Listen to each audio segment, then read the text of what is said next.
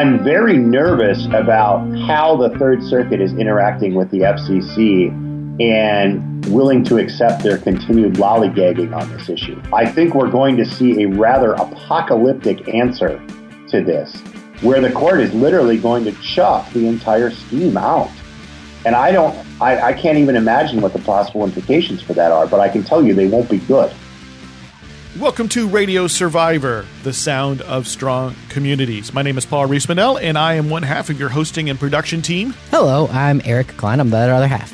And on today's show, it's the FCC. Well, the FCC is not going to be here. Darn it.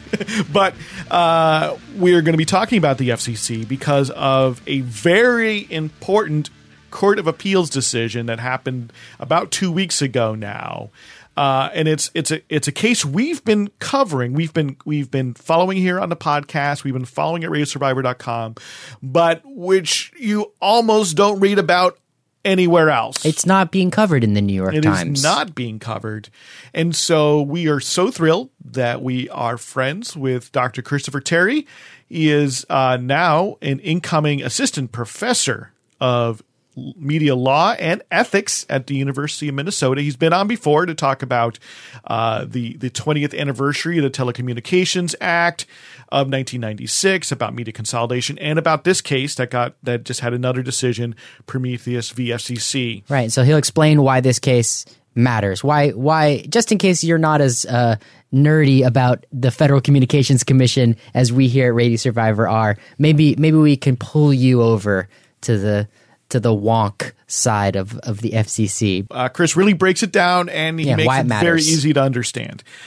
So we're looking forward to that. It's in just a minute or two. We'll get to that. And then we'll also be hearing from Jennifer Waits, our college radio correspondent. Yeah, Jennifer took a tour of the WCUA, Catholic University of America at Washington, D.C. They have what amounts to the most humble of all possible college radio stations. And, maybe Jennifer, if she was here at the introduction, would correct me on that. There's probably even more humble radio stations. I'm sure there is, but they're an online. Hasn't toured yet. They have but what's fascinating about them, and why I enjoyed talking to Jennifer about it, is they have decades and decades and decades of history.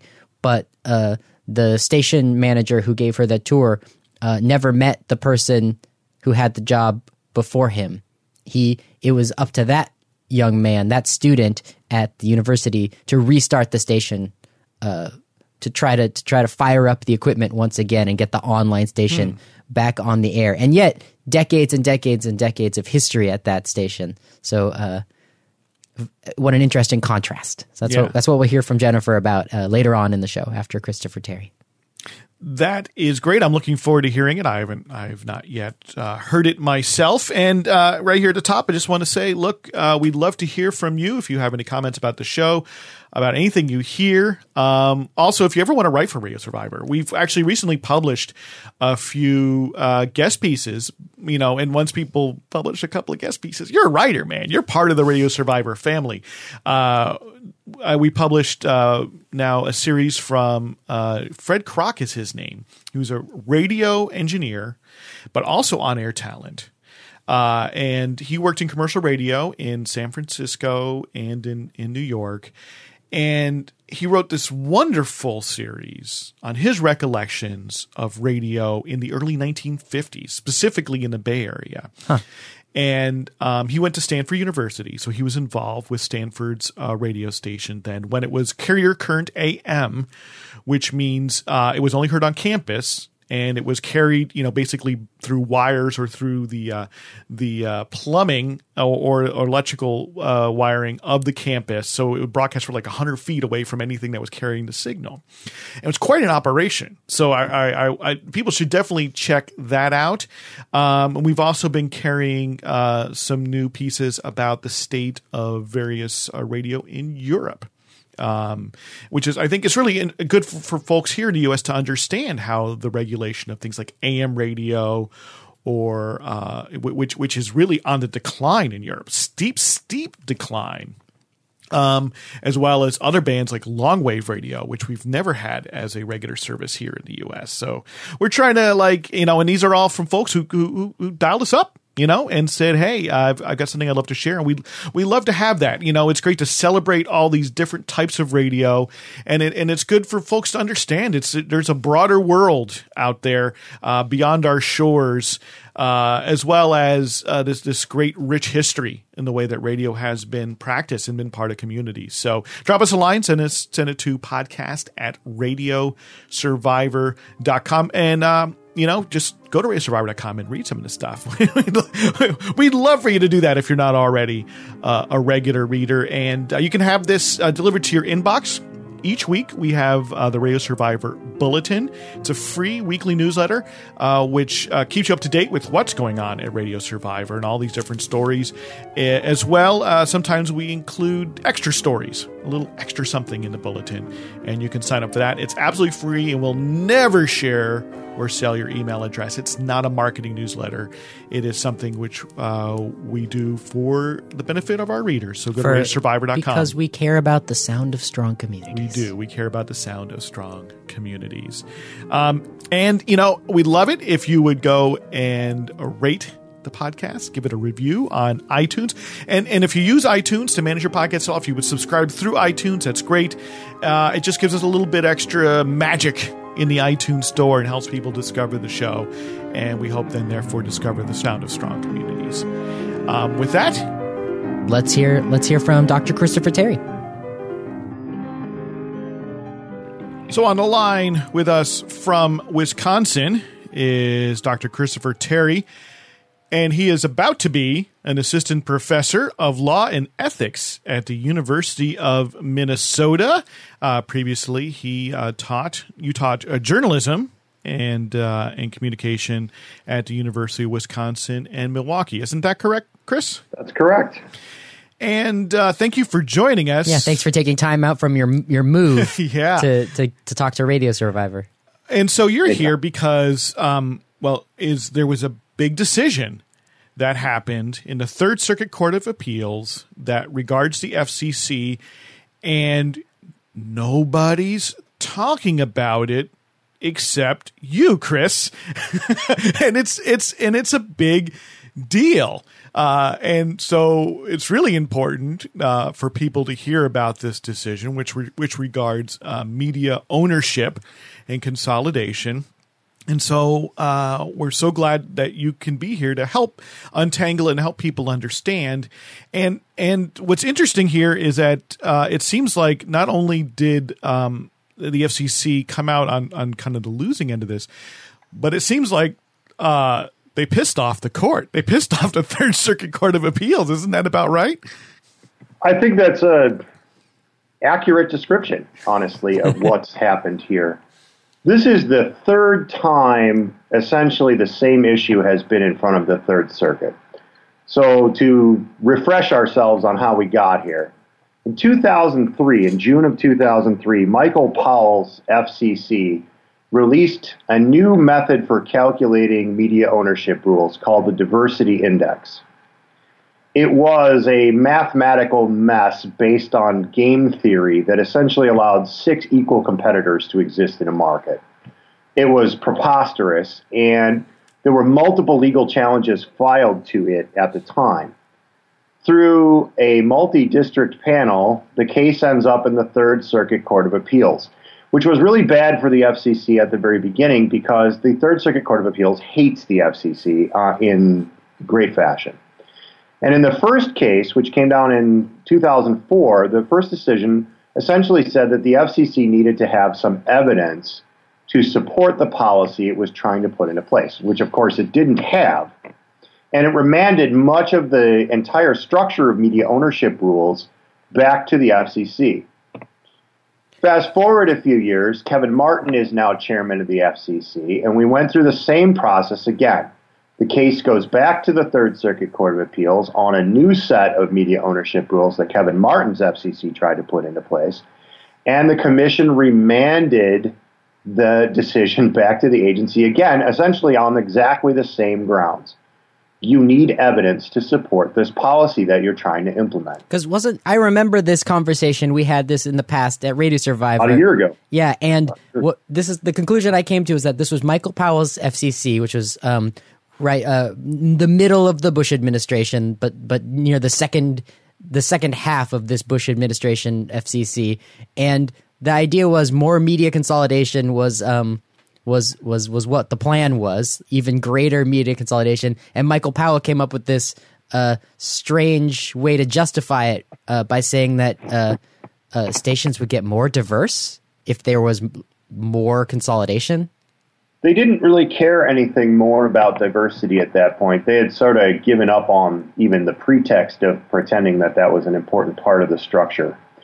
And what they did was they came up with a mathematical formula. They didn't put it out for any sort of public testing. There was a variety of just logical flaws with it. And the Third Circuit Court of Appeals tore the FCC limb from limb in 2004. Because there was a challenge. There was many challenges to it. Many groups challenged it. But the lead group becomes Prometheus Radio Project. They were the group that filed in the Third Circuit. The case was lotteried to the Third Circuit Court of Appeals. So Prometheus Radio Project became the lead plaintiff. And there was a group of people. It's essentially a three-sided case. You have the FCC on one side, and then you have two groups telling the FCC they're doing a bad job. You have the deregulatory petitioners, that's the NAB, variety of media companies who'd like to consolidate more. But then you also have sort of a citizens group headed up by Prometheus and some of the others, Mark Cooper's groups and all those things. And essentially, the deregulatory and the citizen petitioners agree on one thing. The FCC is doing a bad job. Now, the deregulatory petitioners want more deregulation. Huh. The citizen petitioners want less, and they actually like to see things rolled back a little bit. But in real terms, what you have is two groups attacking the FCC on essentially the same grounds. You can't support the decision. Now, they both want different outcomes. Wow. So what's the news? What changed very recently? Well, what happened is that the FCC essentially has continued to punt on doing what the court has ordered it not once but twice to do in the remands. When an agency gets a remand from a court, the court tells them what they're supposed to do, and then they have to essentially go through another period of judicial review. This case, the third Prometheus case, which was decided about a week and a half ago now, was the third time that the FCC has been up. And it was almost like deja vu. The citizen petitioners were attacking the FCC for not having evidence, not supporting minority and women owners of broadcast properties. The deregulatory petitioners were attacking the FCC's media ownership scheme, saying they haven't supported any of these things with evidence as they're required to do under law for going on 10 years now. And more importantly, what was really interesting in the oral arguments, which took place just in April, middle of April, was how the panel of judges on the Third Circuit, led by Judge Ambrose, have dealt with the FCC this time. About half of the oral argument includes the three judges on the panel asking the FCC, how much longer is this going to take? How much longer is this going to take? You keep telling us you're going to get it done. How much longer? How much longer? Why are we still here? And they were obviously pissed off. Yeah, I mean this is crazy because it's the end of the Obama administration, and we're talking about something that they tried to implement in the middle of the Bush administration. Yeah, we're talking 13 years. 13 years in real terms that the FCC has been kind of paralyzed on this. Why? And the reason that they're paralyzed on it is what they did between 1996 and 2005 is undefendable empirically. It reduced the number of owners. It reduced the diversity in media. It also raised advertising rates and reduced competition. There is not one thing that the agency can point to that the media ownership rules, which were launched into by the 1996 Telecommunication Act, have done that's positive. I mean, there's just no empirical data to support that. And they've tried to use economic theory and a variety of economic studies to try and make it look like there's something good. But remember, the evidence is so overwhelmingly against what the FCC has done in the last 20 years that the FCC had to lose evidence that it itself had generated at taxpayer expense that clearly demonstrated what they were doing was wrong. And they find themselves in a rock and a hard place now that they can't support what they're doing. Wait, what evidence did they lose? What's that? Which evidence did they lose? There's two studies, one on radio and one on television, that ended up in a locked drawer that actually came out. They were created during the 2002 quadrennial, or at that time, biennial review. And they had evidence that said what the FCC had done between 96 and 2002 had messed up the media ownership structure. Chairman Powell ordered the copies of them destroyed, and copies of them surfaced when Kevin Martin was undergoing his Senate confirmation hearings. And that's been the story of this. But what really matters now, where we are today, is what the Third Circuit has said to the FCC. Because of an obscure provision in the 1996 Telecommunications Act, it's Section 202H. It's a short paragraph.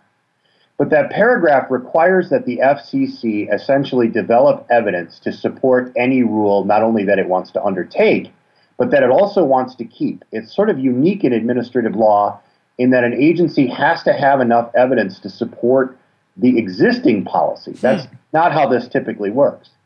But what the Third Circuit Court of Appeals said to the FCC about 15 days ago now is that we're almost at the point where we're going to declare the entire media ownership rule structure invalid. And that is an apocalyptic weapon in the broadcast industry.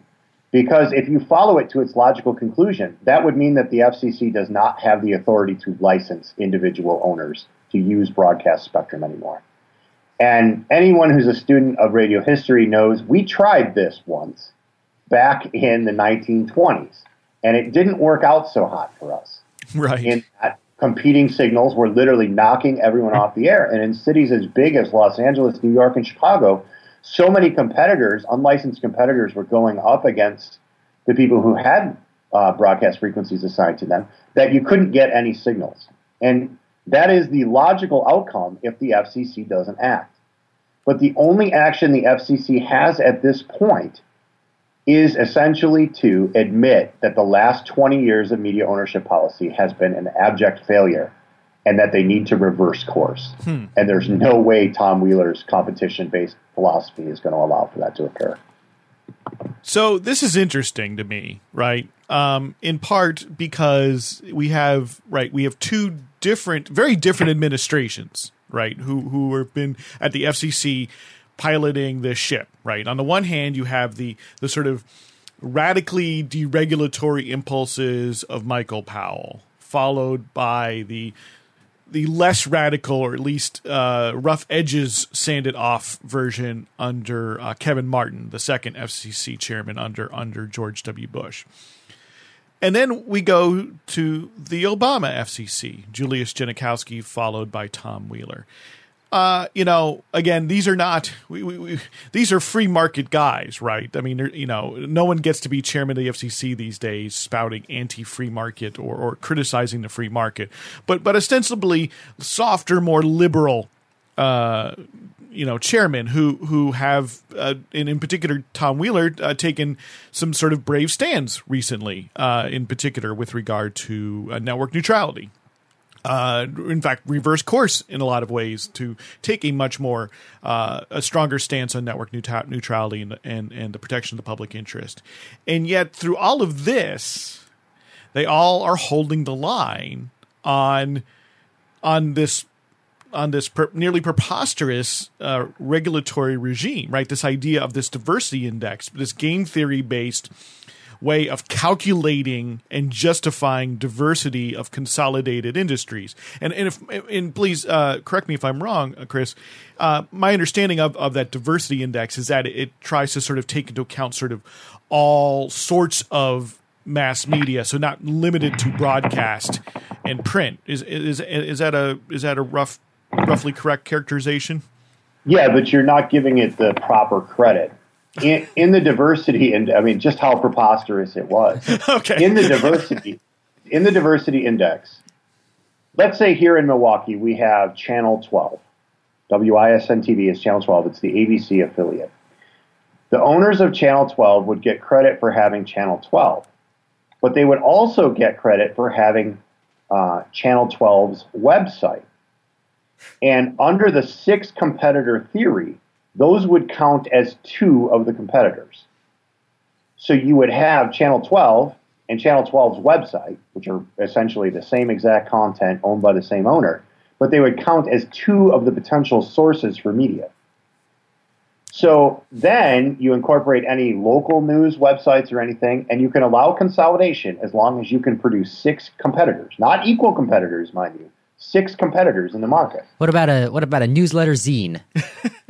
would have counted under the system. So what you're saying is that if I have a Starbucks at a drive-through and across the street is a Starbucks, it's only a walk-up counter, that would count as 2 competing coffee shops. Absolutely. Actually, the walk-up counter at the first Starbucks would have counted. So it would be 3.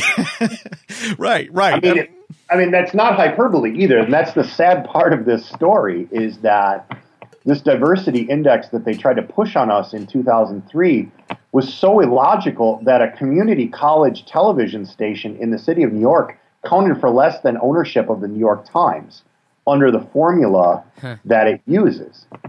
And they've never really abandoned it. They had it remanded to them essentially as being arbitrary and capricious, but they've never come up with anything else since. And where the Third Circuit is really taking it to the FCC, and I think rightfully so as we sit here in 2016, is on the issue of minority and women owners in broadcasting. As you both know, during the wave of consolidation, which followed in 96 and kind of wrapped up in 2005, minority owners, racial and ethnic minorities, and ownership of broadcast stations by women dropped dramatically. I mean, African Americans don't control a single broadcast station in the United States anymore, broadcast television station anyway. And women control less than 6% of all broadcast properties in the U.S. at this point. And that's based on some shoddy FCC numbers at best. And that's down from what was happening prior to 96. Yes, absolutely. Backwards. We went backwards. And that's the logical outcome. All these mom and pop operations, these little independent operators, they saw the writing on the wall. They knew they weren't going to be able to compete with a group that had 8 stations in a town. They sold out. And it was the logical outcome there. But where this really comes down to is that the FCC has to come up with a plan to fix that part of the problem, or the remand will never be answered. The second Prometheus case, the one we talked about last year about this time, made it very clear to the FCC that this wasn't going to go anywhere until they came up with a plan for minority ownership. And the FCC has literally whined in court that it's hard to do. I mean, they're in oral arguments 5 years ago, they were whining to the judges on the Third Circuit that this was really hard to do, come up with some sort of First Amendment scrutiny plan that would meet the objectives here. And they said in oral argument this time, back in April, that they had some ideas, but they couldn't get any of them to fly. And the Third Circuit doesn't have any more patience for this. And my real concern is as bad as the media ownership scheme is now, as bad as that policy has been for the last literally 20 years, I'm very nervous about how the Third Circuit is interacting with the FCC and willing to accept their continued lollygagging on this issue. I think we're going to see a rather apocalyptic answer to this, where the court is literally going to chuck the entire scheme out. And I can't even imagine what the possible implications for that are, but I can tell you they won't be good. Why wouldn't they be good? Why? Because, I mean, why wouldn't things just go back to the way they were? Well, Congress. Yeah. Congress would have to get involved with that. Yeah, 1996, I mean, that was not an FCC decision. That's right. That was law. So I wanted to get a little bit political now because the FCC, if you guys can walk me back from this statement, but the FCC is controlled by the executive branch. You know, the president appoints the chair and that's how the majority of the board is controlled. It comes from the party, it comes from the administration that controls the White House. And so I'm like kind of rubbing my hands together because I've been trying to get political on Radio Survivor about the FCC from the get-go. Since last year, I was thinking about this. Like, how is this presidential election year going to change the FCC of all things? I'm sure it's at the forefront of everyone's mind is the Trump FCC versus the Clinton FCC.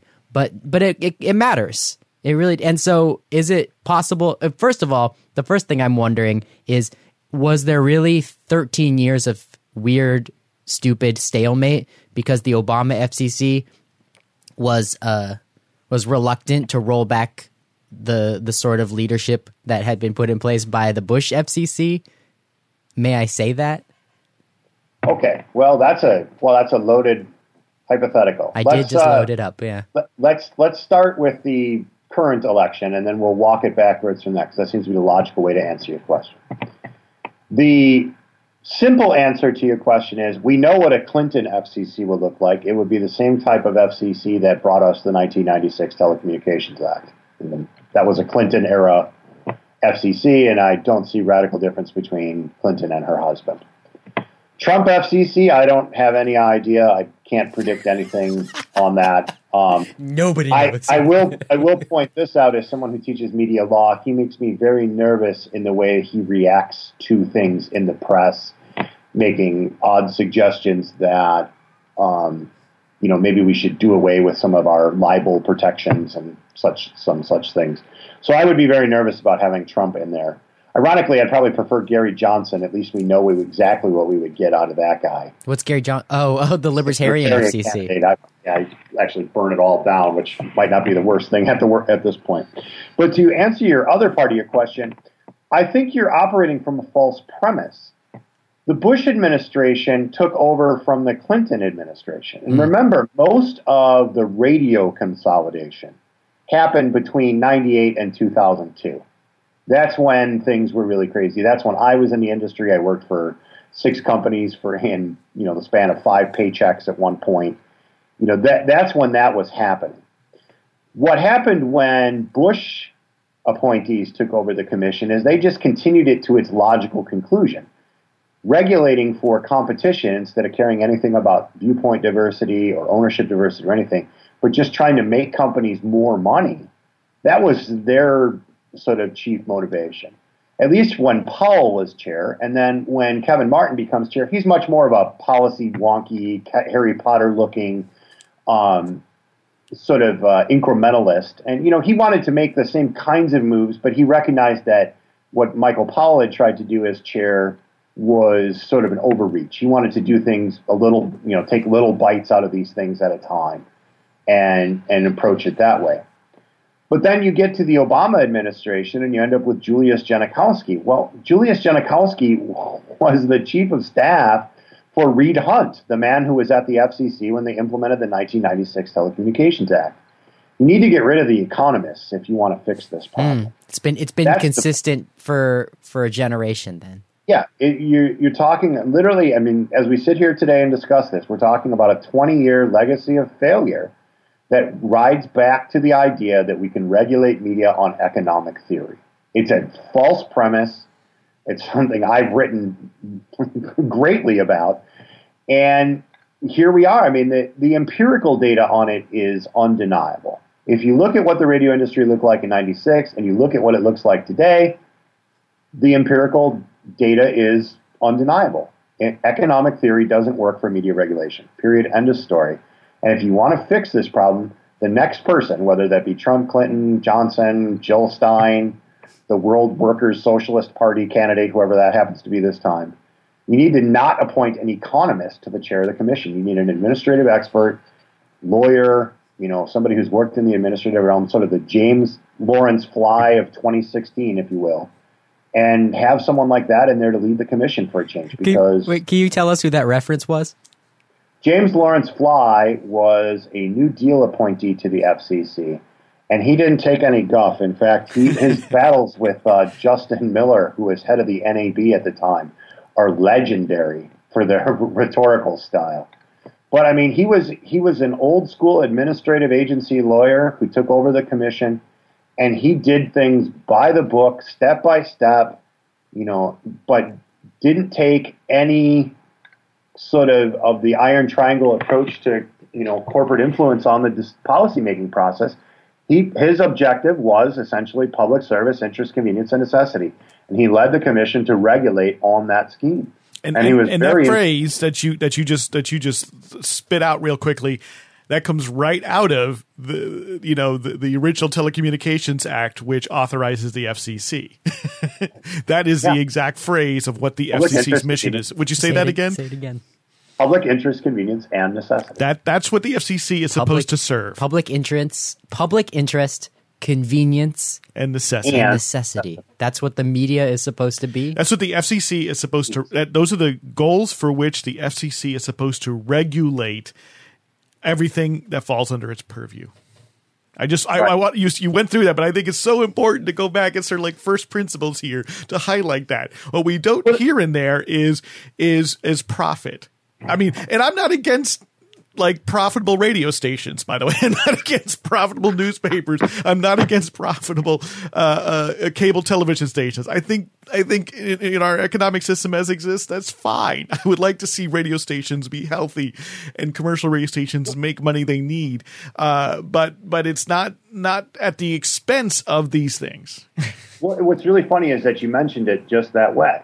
Let's take that as our empirical standard, because that is really sort of the driving force. Let's allow these companies to make use of the economy of scale. We'll consolidate these stations.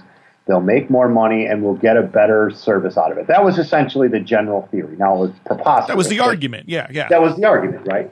But look at where we are with the state of these media companies today that were created by this consolidation. Look at Clear Channel today, or iHeartMedia as it is. As my stock price is under $1 again. That company was created on the idea that the more consolidation we allow for, the better service we're going to get. And economically, they couldn't make it work. They ran up so much debt, they can't even afford to pay off their bonds. Right. Well, their stock is essentially worthless. In case people who are listening to this interview haven't been listening to Radio Survivor all year long, we've talked about numerous times about how that consolidation wave and profitability crested, and now we're seeing the end game. Yeah, Cumulus, the number 2 broadcaster, right. Its stock is in even worse shape. I think, and one thing I'd like to sort of say here is that so you sort of said it was like a hypothesis, right?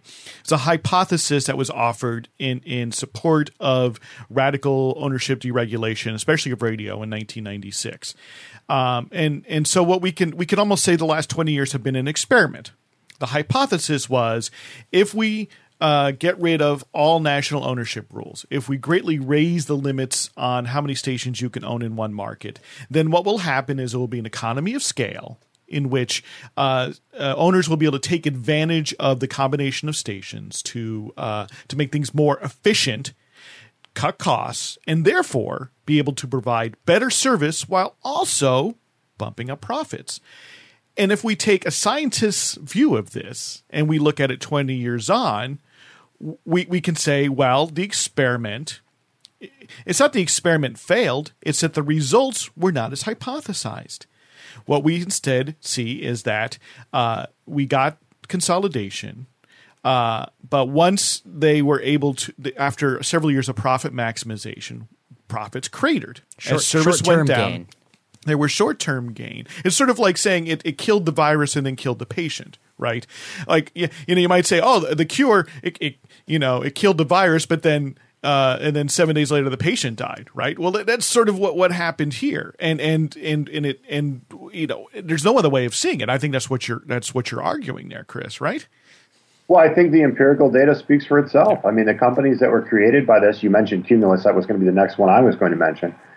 They're failing companies at this point, right? I mean, the hypothesis wasn't proven. I would go so far as to call it a failure. I've called it that very publicly. I call this entire scheme, which has been foisted upon us over the last 20 years, a legacy of failure. And yet, it's going to be the title of the book I write on this someday.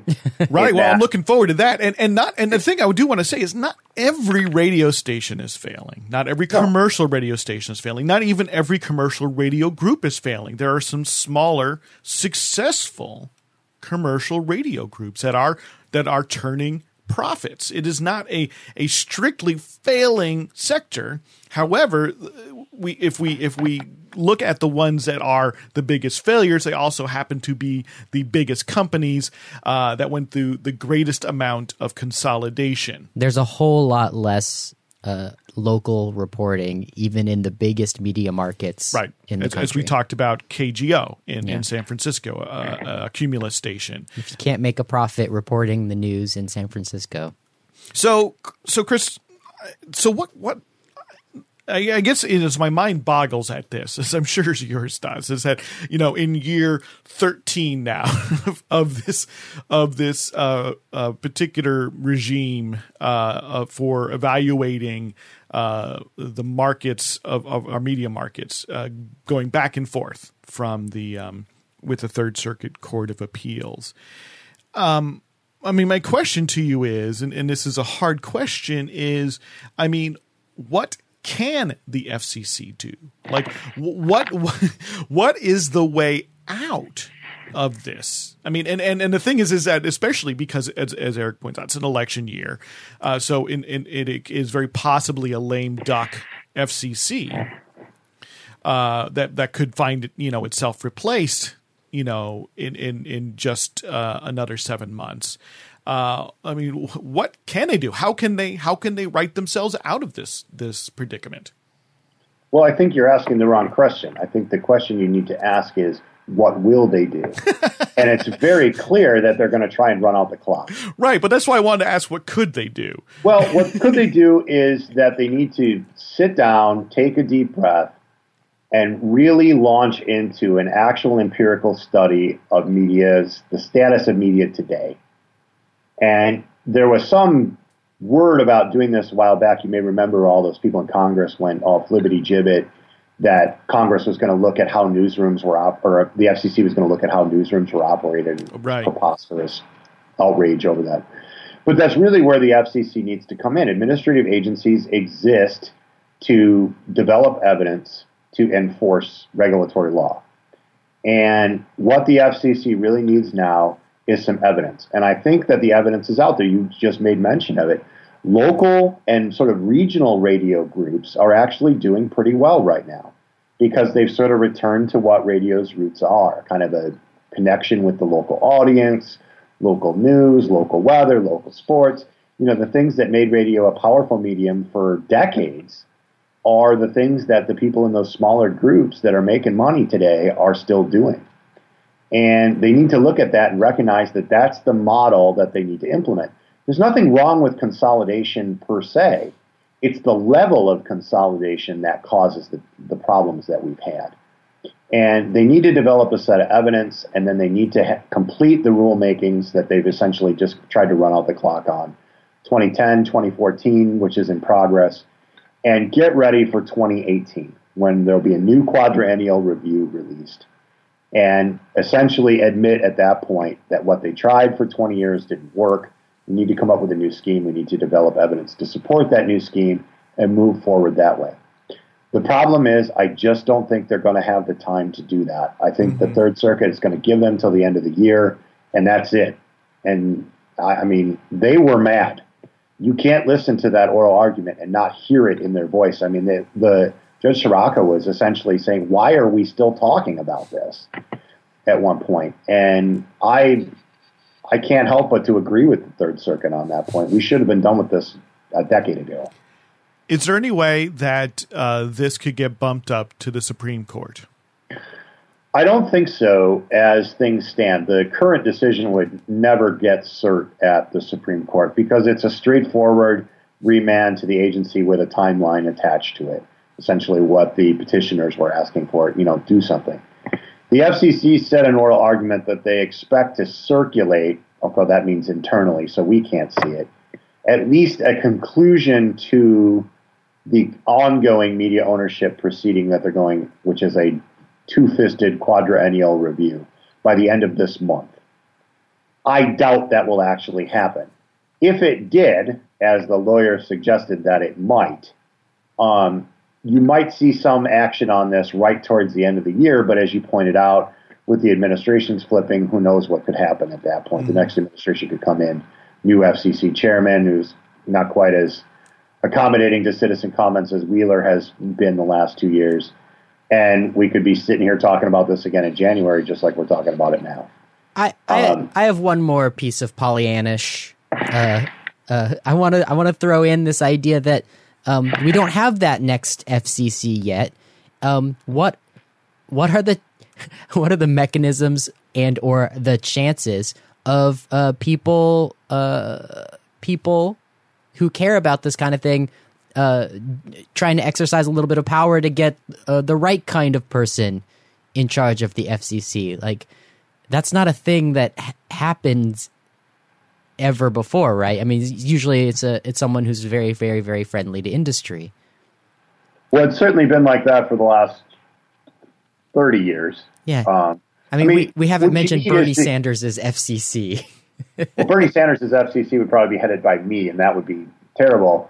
But the real thing is we need to get rid of the economists and get back to some social science evidence that says what these policies are going. I mean, what we're talking about here remains a major information source for people in this country. It's not an insignificant thing that it's so messed up. I guess I'm thinking about the kind of victories that were won recently with the net neutrality, when all of a sudden, out of nowhere, it appeared citizens groups and people online sort of stood up against the policy that was the given, was the consensus there, that like people actually changed the story. Well, ironically, part of the reason that they were able to put that pressure on the FCC was because of media ownership. One of the things that happens in the original Prometheus case is you have 2 million public comments in the record that the FCC just absolutely ignored. We talked about this last time we talked. And when it came to net neutrality, there were 4 million comments in there in support of net neutrality. Wheeler didn't want to do what he did. He didn't have any choice. They could have lost simply on procedure on net neutrality based on the fact that they had ignored those 4 million comments. The FCC learned its lesson on net neutrality from media ownership. It's undeniable. Public comments count in the record, and the volume of them has counted heavily when it comes to issues like this. So if there is a legacy of this, if the Third Circuit does burn it all down, at least that we have a mechanism to influence the FCC, and that's to organize citizens to put pressure on them for policies that favor citizens over the corporations here. And that might be the legacy of media ownership policy in this country. And if I can take an opportunity to sort of update your question, Eric, so I think maybe the question might be then: will there be an opportunity? Is there an opportunity for that kind of organizing to happen around media ownership again? Is there a proceeding? Will there be this sort of ripe, opening of the door to try and generate that level of public comment again around this particular issue? Is that forthcoming? Is it on the horizon, and is it even possible? I think the only reason we haven't had it is that the FCC really hasn't done anything on media ownership, literally in 5 years. Yeah. I mean, they haven't done anything. They haven't released anything that would have fundamentally organized people. So there's nothing to comment on, right? Because these things are, in the way that the administrative proceedings happen, the FCC comes up with a proposal in which it opens up to comment, and comments are open to any member of the public, in addition to the industries that are affected. And these are the times in which there's been this huge public outpouring, right? The millions of comments around net neutrality. And so the FCC simply just hasn't opened that door. No. And I think they haven't opened that door because they know what will happen when they open it back up. Well, in 2002, when the proceeding was going on, the FCC was literally taking public comments, bundling them into groups of 500, putting a rubber band around it and stamping the date on them and sticking them in a box. And they didn't do any sort of analysis of what those looked like. When net neutrality came around, they couldn't get away with that because the court had already slapped them down on that point in the Prometheus proceedings, that it was that important that they consider citizen involvement. What the FCC is essentially supposed to do is regulate media industries so that you and I and other citizens have access to information. That's the intent. And what citizens were saying in 2003 and what they were saying in net neutrality proceeding is that their comments say, we want this regulation to protect our access to information. That's a hard thing for the FCC to ignore. And having already lost one battle on this, I know Janikowski's FCC, or I mean, not Janikowski's, Wheeler's FCC, knew that they couldn't ignore those 4 million comments in the record. And that's the only reason. That and those protesters that were out in front of his house. Right. One of my favorite videos of all time, actually, is seeing those people standing on his sidewalk. He was just so uncomfortable dealing with them. Well, I think that's a great place to wrap it up. It's not a great place to wrap it up for, I don't know, our democracy, but it's a great place to wrap up the conversation right now, Chris. We will check in with you. If anything happens, and maybe if nothing happens, we will still check in with you later in the year to see where things stand with regard to our media, environment, and the diversity that we wish we had, and unfortunately we don't have, especially in commercial media. So, Chris Terry, is there any way anyone? I mean, you say you've written a bunch of things in this. Is there some place that you publish this all, or do you have a website or something where people can see some of your research? Just have people look up my dissertation. Can you send us a link and we'll put it at the show notes? I'd be happy to do that. Yeah, that would be great. So just go to our show notes at rayosurvivor.com/podcast. It's a little tech nerdy. So. Well, if they've gotten to this part of the interview, they won't mind so much. They are ready. And look, it's great to educate yourself and to learn. It's not that hard to learn this stuff. We should not frighten people that it's obscure. It's all quite straightforward, and I'm certain, if folks just read your introduction and your conclusion, they'll get pretty far along, actually.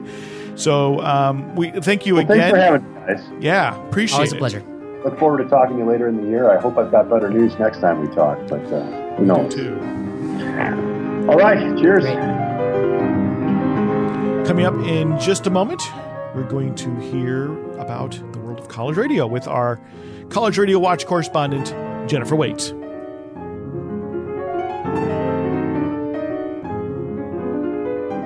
Jennifer, welcome to Radio Survivor. Hey, thanks. You have a radio station tour to tell us about, and it's number 101. It's Catholic University of America. Catholic University of America, and their station WCUA. Yes, which stands for Catholic University of America. So it's an easy one to remember. And it was one of the stations I visited on my Whirlwind East Coast tour in February. So WCUA is an online station at Catholic University. But it's interesting. There's actually a very long radio legacy. And the first station there was in the 1920s. And in a lot of ways, it kind of parallels the experience at my undergraduate radio station at Haverford College, which had a terrestrial station in the 20s. And then after that, always had campus only or online only stations. So that's the case at Catholic University as well, where they had an AM station in the 20s for a brief period of time. And then in the 1940s, students started up these campus-only dorm room stations, which ebbed and flowed over the years. And those are the ancestors of the current online station, WCUA. Yeah, I was really touched reading your write-up of the station tour of WCUA because it's very scrappy. It is very scrappy. They're really pugnacious. It seems like they're down in sharing a space with the percussion instruments. And I know, yeah, and really getting an online station on the air with just a few dozen DJ volunteers. Yeah, I think it's around 35. Around 35 students were involved. Last semester when I visited, this most recent semester, and the station had sort of gone off the air by January 2015, and the current station manager, Joe D'Antonio, he revived the station in November 2015. So I was there, just a few months after he had revived the station, brought it back from the dead. And he was pretty excited that after just one meeting, they already had a bunch of eager volunteers. And then the word spreads, people tell their roommates. Yeah. So they ended up with 35 students involved pretty quickly, which is great. I'm curious, did you talk to the station manager, Joe, about why he undertook such an endeavor? Like what inspired him to take a station that let's say last year nobody cared about, and to care about it so much, to get it back together? Well, he's really into radio, and his dad was a college radio DJ too. And he talked about his love for terrestrial radio, which is always interesting. There's so much is said about young people not being interested in AM or FM radio, but he talked about how everyone at the station would like to have a terrestrial signal. So, he's passionate about radio. He's passionate about music. And, there was a station that was functioning, I think, when he first arrived on campus. So he just wanted to get it back going. And he's really concerned about the future of the station too. He said that it's hard, and this is really common, like so many things at WCUA are representative of college radio in general, that there's often not much institutional memory. So people graduate and instructions for how to operate the equipment disappear, or there might be sort of homegrown equipment or systems or computer programs. And when people leave, nobody knows how to run them or take care of them. Yeah, I was really touched by that in your write-up as well. There's really decades of history just under the surface that is waiting for somebody to do the research, to really do that work, to uncover what's clearly a very fascinating but hidden history. Like you linked to a photograph from the very early 80s of the radio station, and it was posted on their Facebook page just with a big old question mark. Like, can anyone tell us more about this time at this station? It seems like it was a very, very thriving station during that time. And there's an alumni Facebook page for Catholic University, and they had posted a photo from the radio station, and there were tons of comments on it. So a lot of people had passionate memories about working at the station over the years. And actually when Joe posted my article on the WCUA Facebook page, a number of alums chimed in and offered to help and provide stories or details about technical things. So it's great. Yeah, it's not only the history, but also kind of the knowledge of how do things work. Right. Yeah, it's not just an academic question. It really is a practical question. Yeah, and so he's hoping to really put together manuals and materials so that people can walk into the station and know how to turn it back on. Because I think that was the problem too. Maybe when he and others were working to revive it last fall, it might have been challenging for them to figure out, how do we turn the station back on? Wow. It sounds so simple, but when you don't have the same people there around the clock, it becomes really complicated, and people don't, might not necessarily know how the equipment works. So it's good that he's thinking to the future like that. And he said that right now he's really focusing on the basics of the station. He's got big dreams, but he is imagining that a lot of those will have to wait a bit, maybe until after he graduates. So, like right now they're playing digital music. They don't really have the ability, or things aren't connected in such a way that they can play vinyl or cassettes or CDs, but he knows there's probably a way. And I think he hopes that will get figured out eventually. But when you're just trying to get the station running and off the ground, those are kind of extras at the moment. Yeah. I can't help but compare and contrast this radio station tour number 101 with the station tour that you wrote up immediately previous to station 100. It really seems to be a remarkable comparison, where that radio station at Princeton that you wrote about for your 100th radio station tour, what strikes me is how well preserved the history of that station has been. The focus of your write up was the exhibit that the college had put together, an exhibit of that station's history. Do you think there's a reason why one radio station's history is so well regarded, or at least documented, and the other one's not? I think it often takes a caretaker, somebody who's interested. Mike at WPRB was interested in putting together an exhibit and was inspired to do that. And I'm not sure how materials were preserved up to that point. I think alums probably sent things in as well.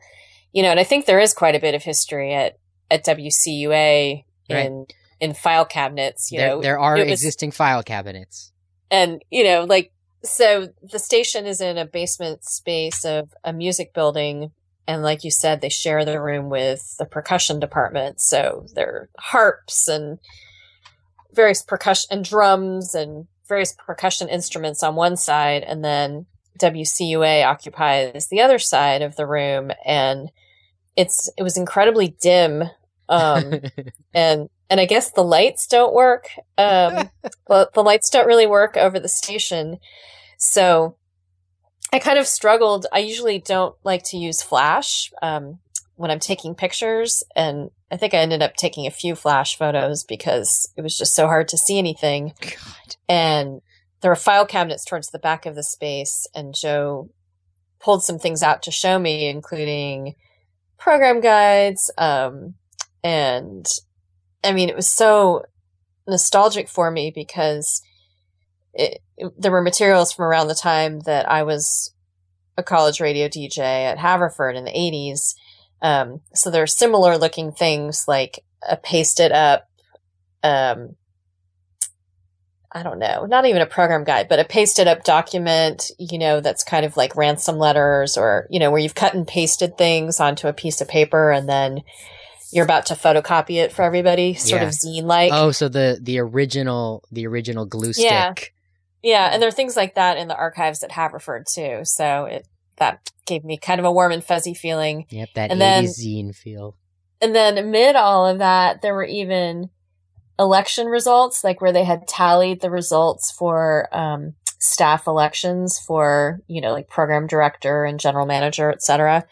And when we were glancing through those, I recognized a name, like kind of an unusual name, and of somebody that I know who lives in San Francisco and used to be at KUSF at University of San Francisco, and Ted Dively. Mm-hmm. And I was like, oh my God, that has to be the same. Like, how many people have that name? That has to be the same person.